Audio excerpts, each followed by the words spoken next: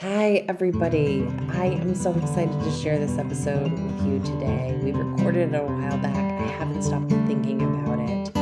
Jessica DuLong is a trauma informed author. She's an extraordinary writer. She wrote a book that I'm hoping we're all going to read called Saved at the Seawall. In this episode, we really talk more about trauma than the book itself. And the reason for that is I am hoping that a subset of you are going to join me over in September's Grief Mates, which is my free grief writing workshop. And we're going to do some reading out of Jessica's book, and we're going to do some writing from it. It is some of the most extraordinary grief narrative writing that is out there. And Jessica does such a great job talking about what this was like for her personally and what her story is. So in today's episode, you're going to notice that we don't go deep into the details of the story because I want you to read them. And I want you to come over for September and be part of a discussion group and a writing group. And you can learn more on my website, which is griefismysidehustle.com.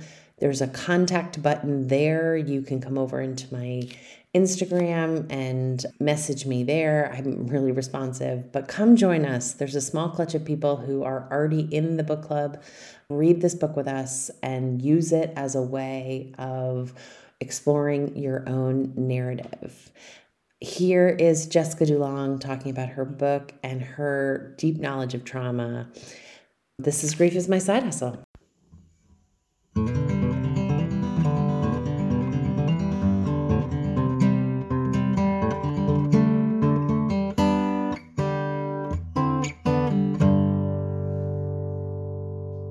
Welcome to Grief is My Side Hustle, the podcast. I am here with Jessica DuLong, and I am delighted to introduce her to you. You guys are not going to believe this. Jessica and I actually were in a community production of Cinderella and maybe some other plays I'm forgetting. I think when I was like 7. So we are reconnecting. We also went to high school together. We are reconnecting because Facebook suggested that we reconnect. And I was ecstatic to learn about some of her most recent work. And the way that it connects to grief for me is that the book that we're going to talk about today is a book that I literally wept when I saw it because I thought, oh my God, this is the kind of true life hero story that my mother sought and read in one day and just loved. And even though I would have also read the book, she would have wanted to tell me the whole story. So she would have gotten a cup of tea and said, Megan, do you know this book, Saved by the Seawall? And then I would say, yes, I read it. And then she would tell me the whole story anyway. So Jessica, thank you so much for being here. This is just such a delight. Thank you so much for having me and for all the work that you do. I really feel like I've learned so much from your writings and your postings and the journey that you've been on with regard to your family and your parents. Thank you so much. That is really kind. Let me tell our listeners just a little bit about you, like formally in your work life. So Jessica is a Brooklyn-based award-winning author, journalist, historian, ghostwriter, and book collaborator, proposal doctor, editor, and writing coach. She's worked on a wide array of narrative and other nonfiction projects, including memoir, history, trauma, psychology, and neuroscience, health and wellness, diversity, equity, and inclusion, gender, parenting, law, business, personal finance, and investing. She's taught writers' workshops with voices from the war and the Sackett Street Writers Workshop.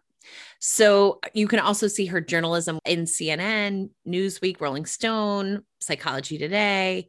And the part that Jessica and I were talking about right before we started recording is the concept of helping people write their own stories. As you guys know, I have an editor who's also like a book doctor who's helping me manage the fact that I have no idea how books are structured. And we talk every week, and it's like having a coach, help me build the muscles. And Jessica does a lot of that. And for those folks who are listening, who are aspiring writers, you can always reach out to her professionally because that kind of work, it's really good to have someone who, knows the sort of subject matter. And Jessica's specifically interested in trauma and psychology, which is sort of our wheelhouse and why we are talking today. So, Jessica, I want to throw this over to you to tell us all the things, but specifically this extraordinary book that I am spellbound by and haven't quite finished, but have been reading furiously, Saved by the Seawall. Will you tell us about that story and tell us about your personal experience and the fact that the book is being re-celebrated for the anniversary of 9/11 and what that process was like for you, maybe writing the preface and the foreword and that sort of stuff? So Saved at the Seawall, Stories from the September 11th Boat Lift is the definitive history of the maritime evacuation that happened beginning first thing on September 11th, 1 minute after the first plane hit the first building. A ferry captain went offline, which is not the thing that one should do as a ferry captain. You're just supposed to go over and back and over and back. And he just rerouted, went straight downtown and started evacuating people. That completely impromptu, totally unplanned, spontaneous effort just mushroomed out so that there were mariners of all types on all different kinds of vessels, from fishing boats on Long Island, tugboats from Staten Island, ferry boats, sailing charters. All of these mariners just noticed, understood what was happening, which is that people were trapped in Lower Manhattan, which we don't often think about, Manhattan being an island. An island. I know it's in the book, right? It says like you've never ever realized so much except on that day how much Manhattan is an island. Absolutely. And also I think even people, and I find this remarkable because I live in New York and have lived in New York this whole time. Even people who are local don't realize, if they were far enough north, they didn't realize that there were people, depending on geography, who are quite literally trapped at the tip of Manhattan because of where the debris was.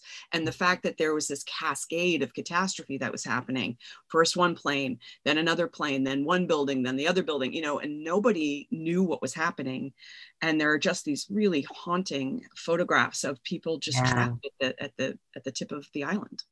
Yeah, the picture that's on the cover of the book is incredible and one that I hadn't seen before. And I think it's in the book about how it was selected. And then, as the book evolves, which really it almost like evolves like a movie and a story.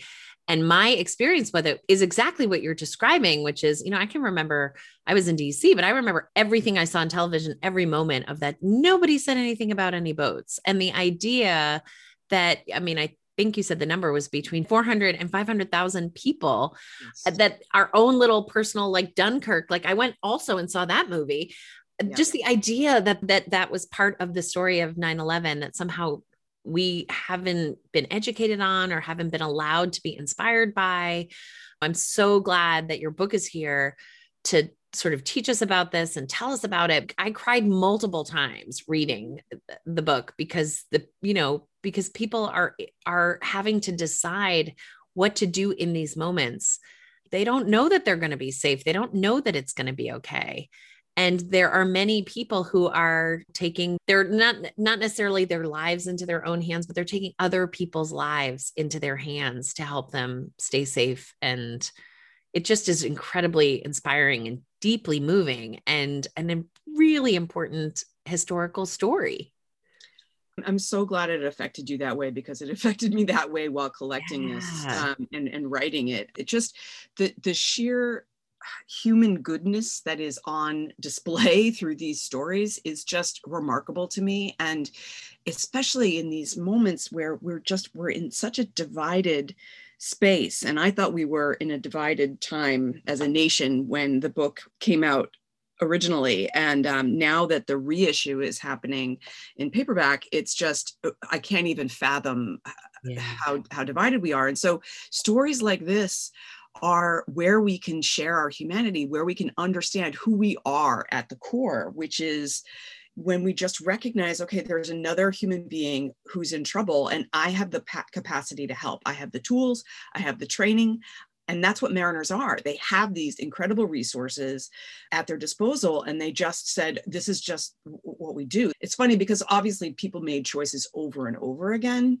But more often than not, people talking to me about it, they didn't think about it as a choice. It's just, this is just what you do. Yeah. Tell our listeners, you are not only an extraordinary writer and storyteller and researcher, but you had your own water experience. You had your own very unique position in telling the story. So tell folks about this other part of your life. Yeah. So I served as marine engineer on Fireboat John J. Harvey for almost 2 decades, 11 of those as chief engineer. So retired New York City Fireboat John J. Harvey was built in 1931. So this is essentially a museum piece, right? I've spent mucking out bilges and, taking air chisels to try to remove rust so that we can patch, the hull, all different work. And so I came up what they call a hawse piper, which basically means I didn't go to school for it. I learned it on the job. And so I started with an apprenticeship and served on the boat. And in fact, I started that apprenticeship 6 months before September 11th. And I wrote about it in my first book, which is called My River Chronicles, Rediscovering the Work That Built America, and talked about how I was sort of taking a reverse trajectory from what the nation was doing. So the nation was getting more and more high tech. And actually from my regular job, I had been working as a dot-commer in the Empire State Building, like the height of the dot-com bubble. And then of course the bubble burst. It was right at the same time as I went freelance in terms of writing and then really dug in deep to work on the Fireboat. So that boat, it had been very clearly stated by the fire department of New York that in no way, shape, or form was that boat supposed to be anywhere near an active fire because it was run by volunteers. It was not an active duty boat. And let's be clear. Yeah, yes, totally. And all the rules changed that day on every level. And, what a lot of people don't realize is that fireboats, both Fireboat John J. Harvey, the retired boat that had no business being near a fire, but also the working boats from the city, still FDNY active duty boats, they provided the only firefighting water that was available on site for days because as people may recall, the collapses of the towers not only shattered water mains, but also completely covered up hydrants. So there was no water. So it was Hudson River water that fought fires down there.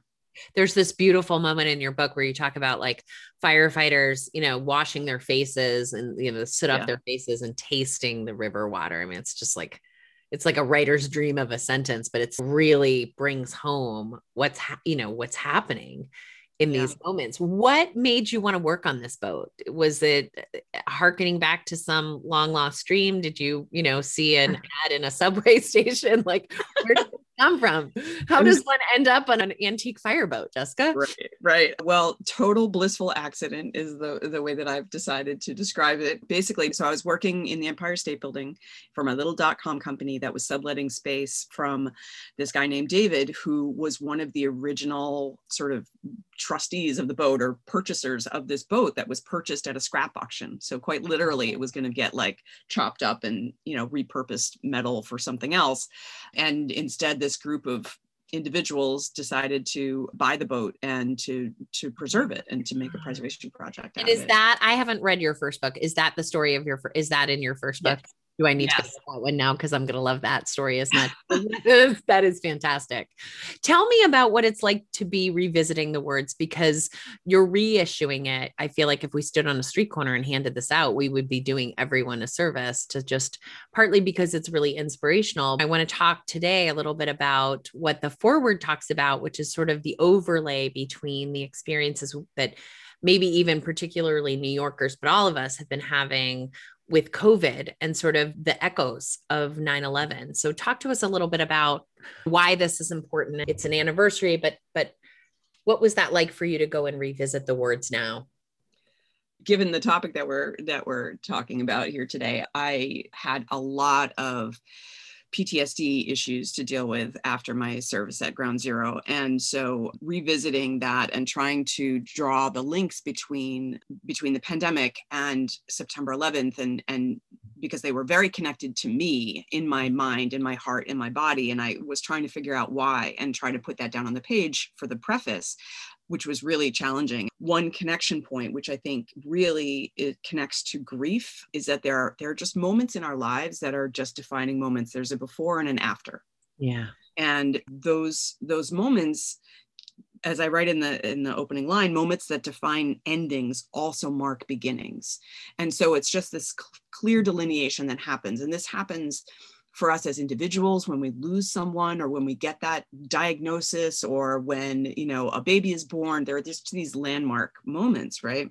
Yeah. And so for me, and for so many of us collectively, September 11th, 2001 split history in this country, at least. And let's just speak about this country, although there were, of course, international repercussions, which we could talk about, but really there was a before and an after. And it was a very clearly defined moment. We had to look back to understand, but because at first it was, a small plane hit, you know, but there's a moment when the realization happened that this was a terrorist attack, that terrorists had literally used passenger-filled planes as missiles. Yeah. And there's no going back from that reality. And so the pandemic is similar, but there's less clarity about time in the demarcation, because every person has their own sort of anniversary, where maybe it's the first time the school got shut down and the kids didn't go to school. You know, everybody has a different beginning. And so I've been really thinking a lot about what that means for us, because as humans, the anniversary of a death or a tragedy, it's in our bones, right? I mean, you know this as a therapist, that even before you necessarily look at the calendar, you can feel the anniversary coming. And oftentimes it's like, oh, that's why I'm all messed up, right? And so I'm really, really deeply interested in and concerned about what it's going to mean for us, how we're going to landmark the COVID pandemic anniversary when there's no distinct point. And instead it's sort of this sprawling month after month, you know, tragedy that's still unfolding. I mean, so many people are still dying every single day in this country, never mind what's happening internationally, which is profoundly horrific. So in any event, I wanted to find a way to explain the natural connection for me between those events, and writing the preface just knocked me out. It just stirred everything back up. And I'm glad, at least, that I was able to get some semblance of what was in my head and my heart down on the page. You know, it makes a lot of sense to me, you know, because we were talking about this, that right now, as we're recording, I'm up here on Cape Cod, sort of doing the last vestiges of putting my parents' life to bed. We're selling the house. Their last precious items are, you know, being distributed. And it is a revisit to a time and a place for me, which is almost 2 years ago, that really was traumatic. And just because this is how the listeners and we talk about it this way, September 11th is a traumatic event. COVID is an ongoing traumatic event. Not everyone is traumatized by a traumatic event, right? So not everybody's system goes into overload. And, you know, you had PTSD, I had PTSD. And just to remind our listeners, what that means is your neurosystem has some short circuiting. And so you are experiencing an intensity of physical emotion inside your body, intensity of thoughts, feelings, images that can show up as nightmares that trigger your body into having really strong responses. It's not precipitated by something that's happening right now. And so it's very difficult to manage. And it requires, in my case, it required pretty comprehensive treatment, but not everyone is traumatized. And so part of the story is sort of coming to understand that, like, there's a traumatic event. Some people will be traumatized, some people won't. It's still a before and after for everyone. And when we come out the other side, and part of the reason I have a grief writers workshop is that we have to have a narrative. We have to have a story that doesn't make us go under the water every time we think about the thing. And things like anniversaries bounce us back up to those intense feelings so that we can feel like we're under the water. It doesn't have to be an anniversary. For me, anniversaries are not as hard as some other things. But I think part of what you just gracefully described to us is just going back and writing the preface and going into that experience for yourself again. It was a really heavy lift. And the words that you end up writing are a lot of other people's story on that day. there's a couple of ways that we can help ourselves with the experience of trauma, but being able to have a clear understanding and narrative goes a long way. And not everybody gets one, by the way. There's a whole element of, I guess it falls into the pocket of ambiguous grief, but like people who don't know what happened to their daughter, they just know she died. They don't know where she was on that day or that thing. Your record is so meticulous that it's both kind of excruciating, right? Because like now we know all the things. Right. And also this gift of, oh, we know the things. Yeah, what you're saying about narrative is something that I'm spending so much time thinking about, and it's something I'm working actively with clients on traumatic material. You know, everything from revolutions to the Holocaust to abuse situations to racism. There are all these threads, and the narrative component is so critical. And it's interesting because ultimately my job is to help for people who are trying to make a book, right? As you said, structuring a book is really challenging. I have a narrative job just in terms of that, but there's the other piece that you're talking about, which is the narrative that is healing, that can heal you. And for one particular project that I'm working on right now, there's just this transformational moment for him when he rewrote his narrative in his mind through a series of incidents that happened. And all of a sudden he could see his whole life differently. Yeah. And so the deep wound of the loss of his father, it's like it recalibrated his brain. And you know, as a mental health professional, that literally there are changes that are happening in the brain. And I'm sure you've read all the research about how writing trauma, aside from the gift of writing trauma and then letting somebody else learn from it, that's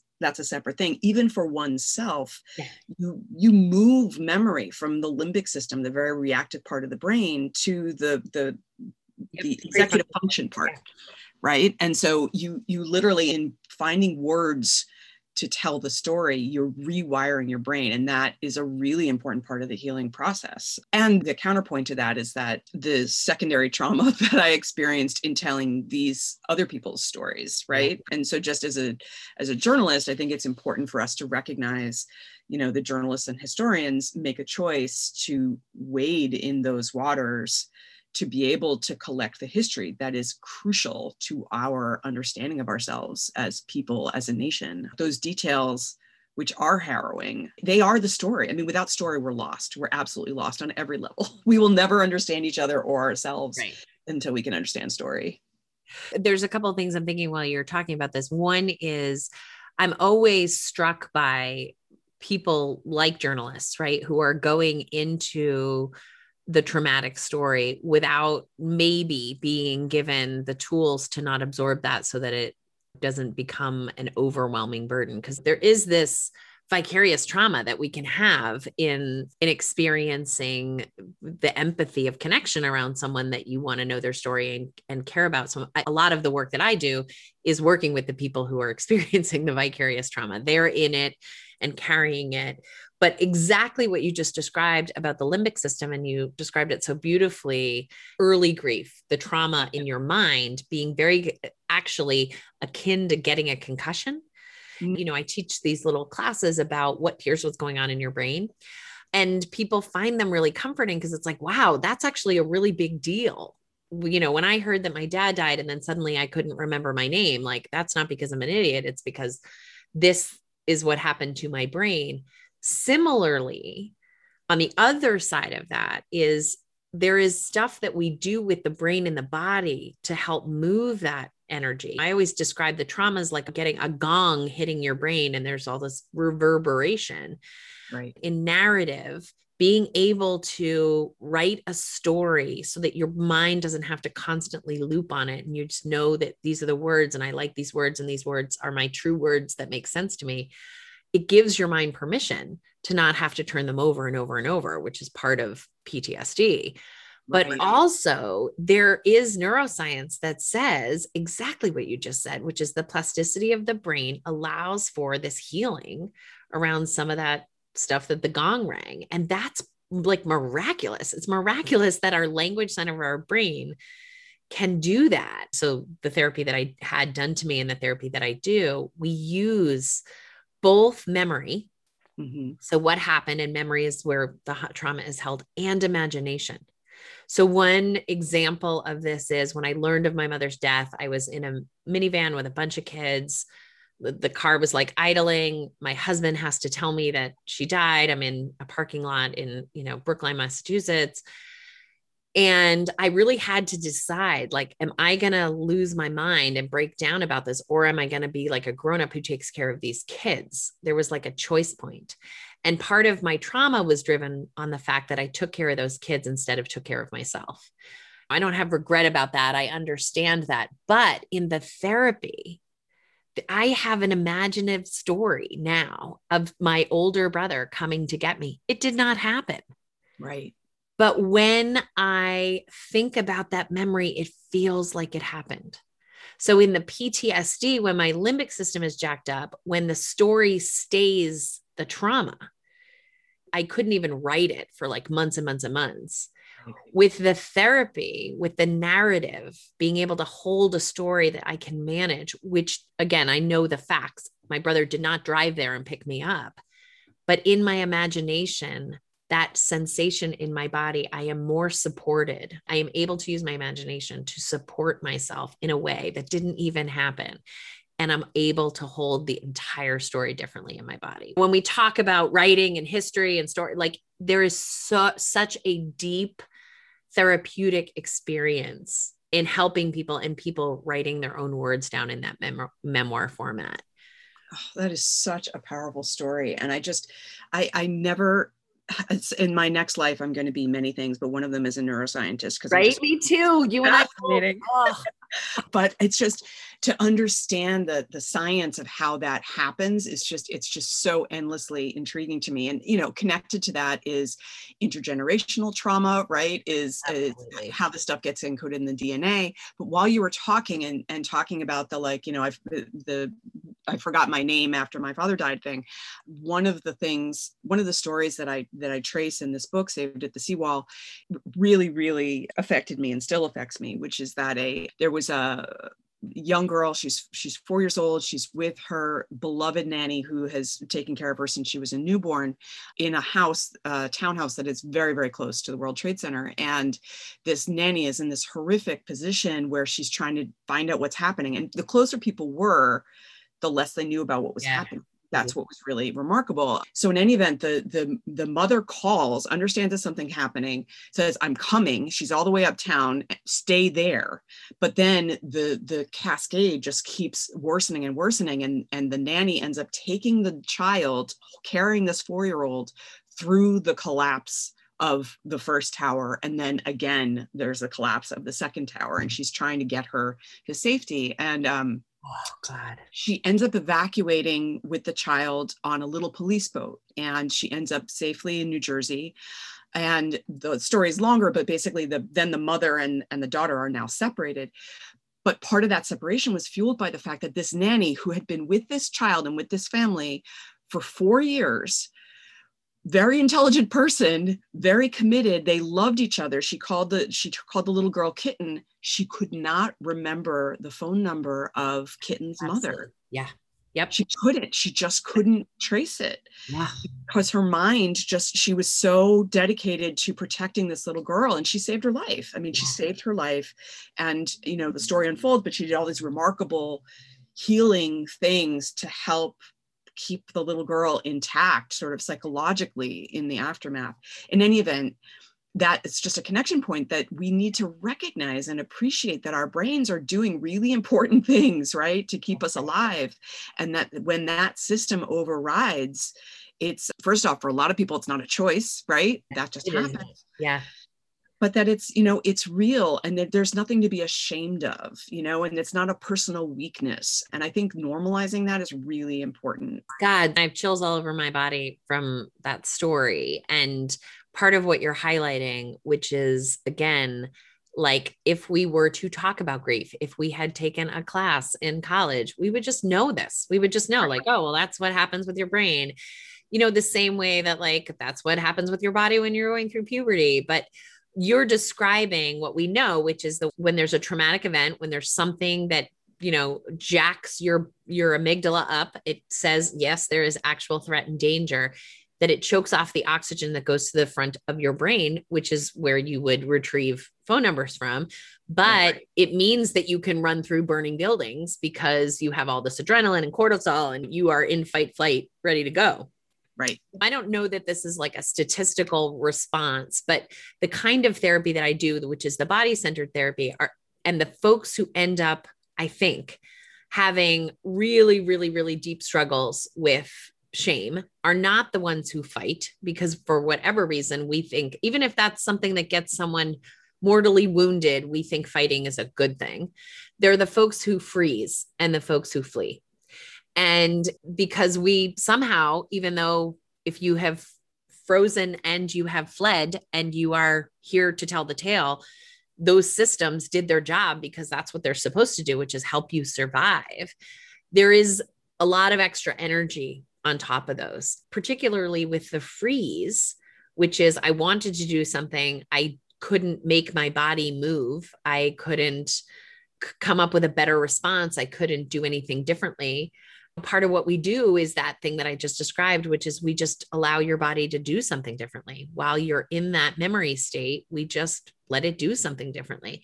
What's interesting for me, just in that same moment that I described to you, I got the message that my mother had died, which actually I already knew in my own body from body cues that my body had sent me. I knew that she had died.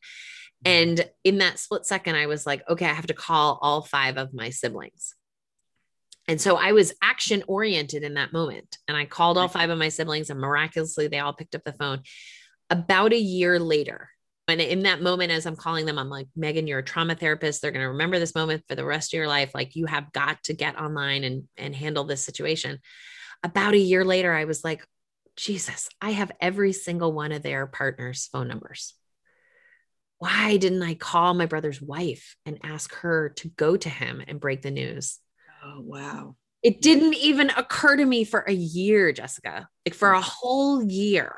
Yeah. And we know this, right? We think that our bodies calm down, or we think that our bodies, but even still now, and this is partly how we code memory, I can't really tell you the series of events that happened as my dad was dying from cancer 2 years before my mom, 3 years before my mom. Your brain doesn't code sequential memory very well at that period of time.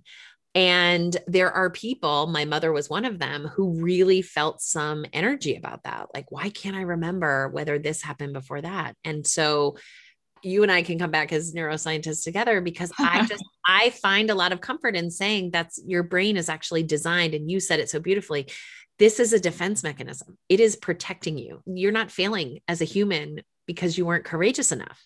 We are wired to respond this way. Our brain does not want you to be flooded with all kinds of intense feeling. It wants you to get out of the towers. It wants you to get that child away. You're not an idiot. You actually don't need the phone number. You need to run. Right.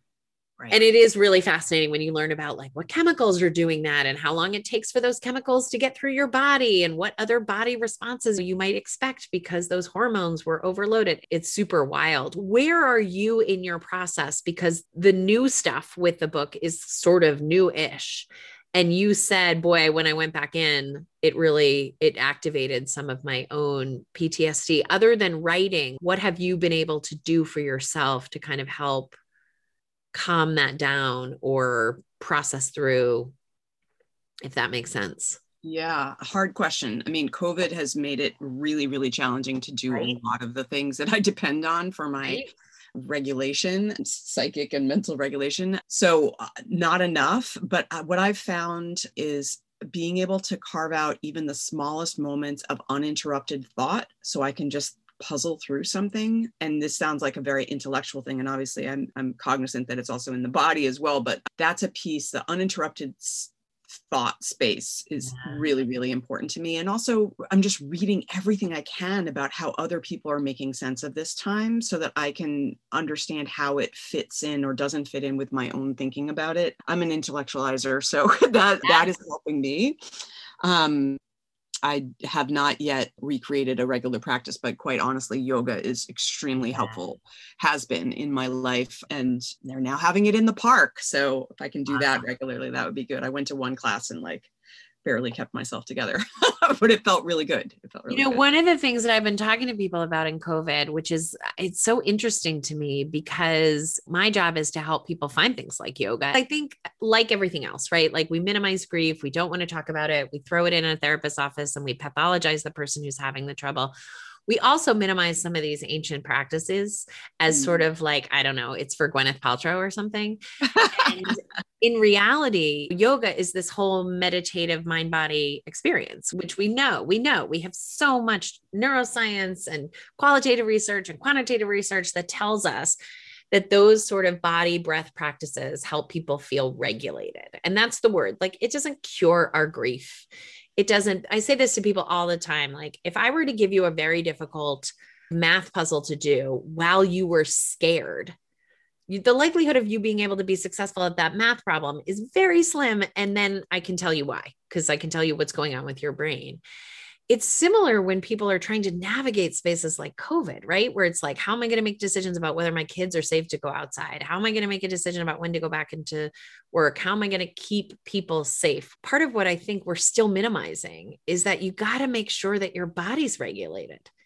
Because if you can't come into those spaces with curiosity and creativity right now, because this is a completely unknown space, then we're in trouble. We can't go back. Right? It's a before and after situation. Many people do not want to go back. Many people, having lived a year in a different setup, they want to hold some of they want to telecommute. They want to do yoga.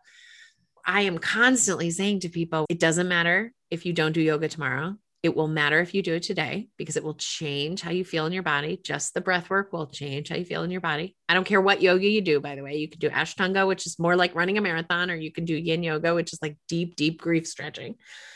And I think people who build practices don't build them in their mind. They build the practices, which is, I get my body into that space. It feels good. I want to do it again tomorrow.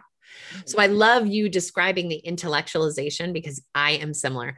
When my mom died and I came back out of treatment, and everybody's heard me say this a million times, and I really need to go back and count, but immediately I read about 88 books. I asked everyone, like, what is any book that you have ever read that has a grief component to it that I should read that could help me? Because C.S. Lewis says we read to feel understood. And I was like, that's what I'm looking for. And I didn't read all of those books. I read the first 30 or 60 pages. Many of them were thrown across the room because they weren't right for me. Right. But I really was sort of academically looking. I don't want to reinvent the wheel. I want to know what's out there. And I'm making a very long point here, which is, I am not the same today in COVID as a mother, as a wife, as a grief advocate. Like, I'm just not the same as I was when I used to have a regular yoga practice. So I can't even assume right now that the yoga class that used to exist, that I used to go to, would be the thing that's going to like regulate me and ring my bell. That it might be more like, I need to run. I don't really know. So that's where I'm trying to navigate right now, which is, not only is there a before and after, but I am really maybe not even in my body, particularly because I'm one of those people that put on weight during, but I am not the same in my body. And so I'm hoping to kind of encourage people to see this with a learner's eye. We're coming back into the world, having had this event that our great grandchildren are going to read about and ask, what was that like? What happened? What do you mean you couldn't go to restaurants? What do you mean all the churches closed? And I'm hoping that we're going to find things that maybe are going to impact our bodies different, because we have been in our bodies differently with a lot of worry for more than a year and a lot of grief.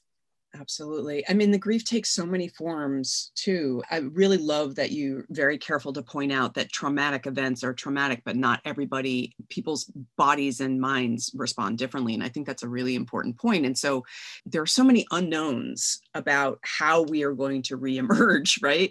And we have learned so much, and we have lost so much. And we have also gained a different perspective on things, many of us. The big pull for me about the connection points between the aftermath of September 11th compared with how we had to deal, especially in the early part of the pandemic, where we knew so little about the science, about how this virus was transmitted. Just the way that everybody came together in New York and in other places, but my lived experience was here in New York, that just everybody was kind to each other in these different ways, was like more patient. I mean, New Yorkers are never patient, right? But like granted people more space and patience.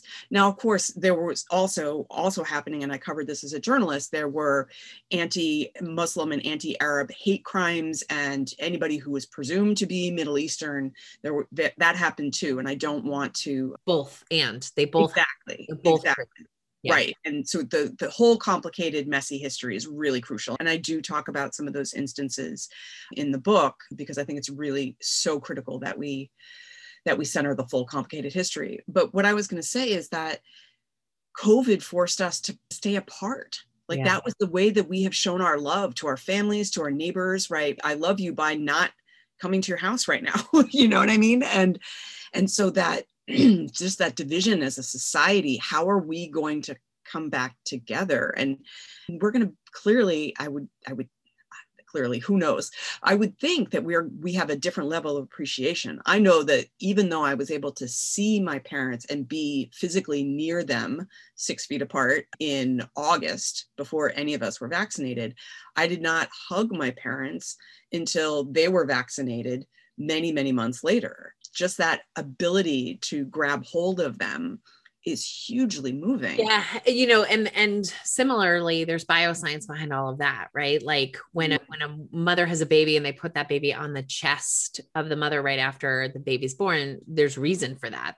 Those heartbeats are used to hearing each other, and it's known that babies thrive and do better. They have better APGAR scores, in the later ones, if the baby goes on the chest. And there's bioscience around, if I hug you and hug you in that cross hug, and we take a couple of deep breaths, that your body and my body regulate very quickly to the same breath. Like in the 80s, when they were like, oh, I have to figure out who I am, I have to go to a cabin in the woods. We actually have different social science, which says, actually, most of us come to know who we are in connection to other people. So not only has it been this very bizarre kind of lonely and alone, right? Like there's the alone of it, and then there's the lonely of it, which are an isolation. Those are kind of like three different cracks in the same mug, but they have different biophysical experiences. There's the lonely and the lone. And then there's this, like, I haven't had the external regulation. And I've told the story a dozen times, but it's the best one I have, which is, I had a client one time call me and she was like, I need an emergency appointment. And she was really not okay. And I was like, okay, I happen to have an hour, come on over. So my office used to be in DuPont Circle, which is a very big, busy area in the district.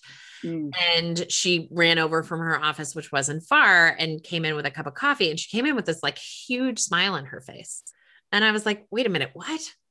And she was like, I know, I've been in this awful mood, and like everything is a problem. And she really did have big world problems that needed to get solved. And her head really was in that space. And I said, well, yeah, but what's going on? And she was like, okay, I'm going to tell you what's going on. Like, I left my building and the security guard called me gorgeous. And then I went and got a cup of coffee, and the guy in front of me paid for my cup of coffee. And then I paid for the lady in front of me, and we made this little coffee chain, and they had my favorite pastries. And then when I came out, this lady said she liked my shoes and liked my skirt. She really was wearing this awesome skirt. And when I came into your building, that person was so friendly and said like, oh, you're not here on your regular day. And she had just had all of these micro moments with humans. And essentially every one of those humans was like, I'm glad you're here. Nice to see you. Like a head nod. If you've ever given a big lecture and no one's heads are moving and no one's smiling, you just want to fall into the floor. But when people are nodding at you and smiling, and you're like, yes, what I'm talking about is landing and people understand me.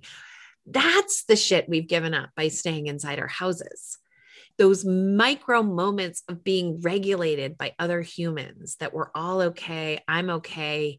I joke that I like rock back and forth in the corner at night, but I kind of do, all the dark and scaries for me happen at 7 o'clock. I'm really good if I can wave to people I know in the neighborhood. We get a lot of that at work. We get a lot of that going to work. We get that standing on the side of a soccer field, talking to other parents. We get that from professional connection. And it's not that we can't get it in Zoom, but when you think about energy, Zoom does not allow us the energy of being next to each other and feeling things. Yeah, absolutely. And it also, but it's another both and, right? I think one thing that's really important is to acknowledge the other experience, which is the opposite of aloneness, where you just being absolutely crowded with my partner and my 2 young children this entire time. Like aloneness just sounds like right. I was just getting so mad at people who are saying they were lonely or bored. I just wanted to explode. You know what I mean? Like, I would like to be alone. I would like to be lonely. I absolutely do. Yes. You're absolutely right. That's a genius point. And the other thing too, is that, they're talking about narratives. There's this narrative that the world shut down, that everyone's just on Zoom, that people work from home, but a whole lot of people never shut down, never started working from home, and have had to bear the burden of that dysregulation that you were talking about, that constant fear, that constant juggling of safety and the unknowns while being out in the world and having to interact with other people. And whether that's people, who are making food, for takeout, or people in medical fields, construction work, many, many times just kept going. So as we reckon with where we have come, like how far we have come, where we have arrived, we need to make sure that we're looking at all the different stories, right. So that we're coming to a sense of wholeness without leaving some folks behind. That's a big thing that I'm thinking a lot about. It's exactly right to point out. And the difficulty when anybody is talking about like an experience is really you're talking about your own experience. And so what I was hearkening on were sort of the clients that I have been working with, and many of them, because I'm a private pay therapist, don't qualify in the groups that you're talking about. But also I have a friend who is a doctor in New York City, and a lot of the phone calls that I took from her were about not realizing that the world considered her disposable. And I don't know that that is true, but it's certainly, I can't tell her that wasn't how she was treated. Who knows? Maybe we'll get back together in a year's time and we can ask this question.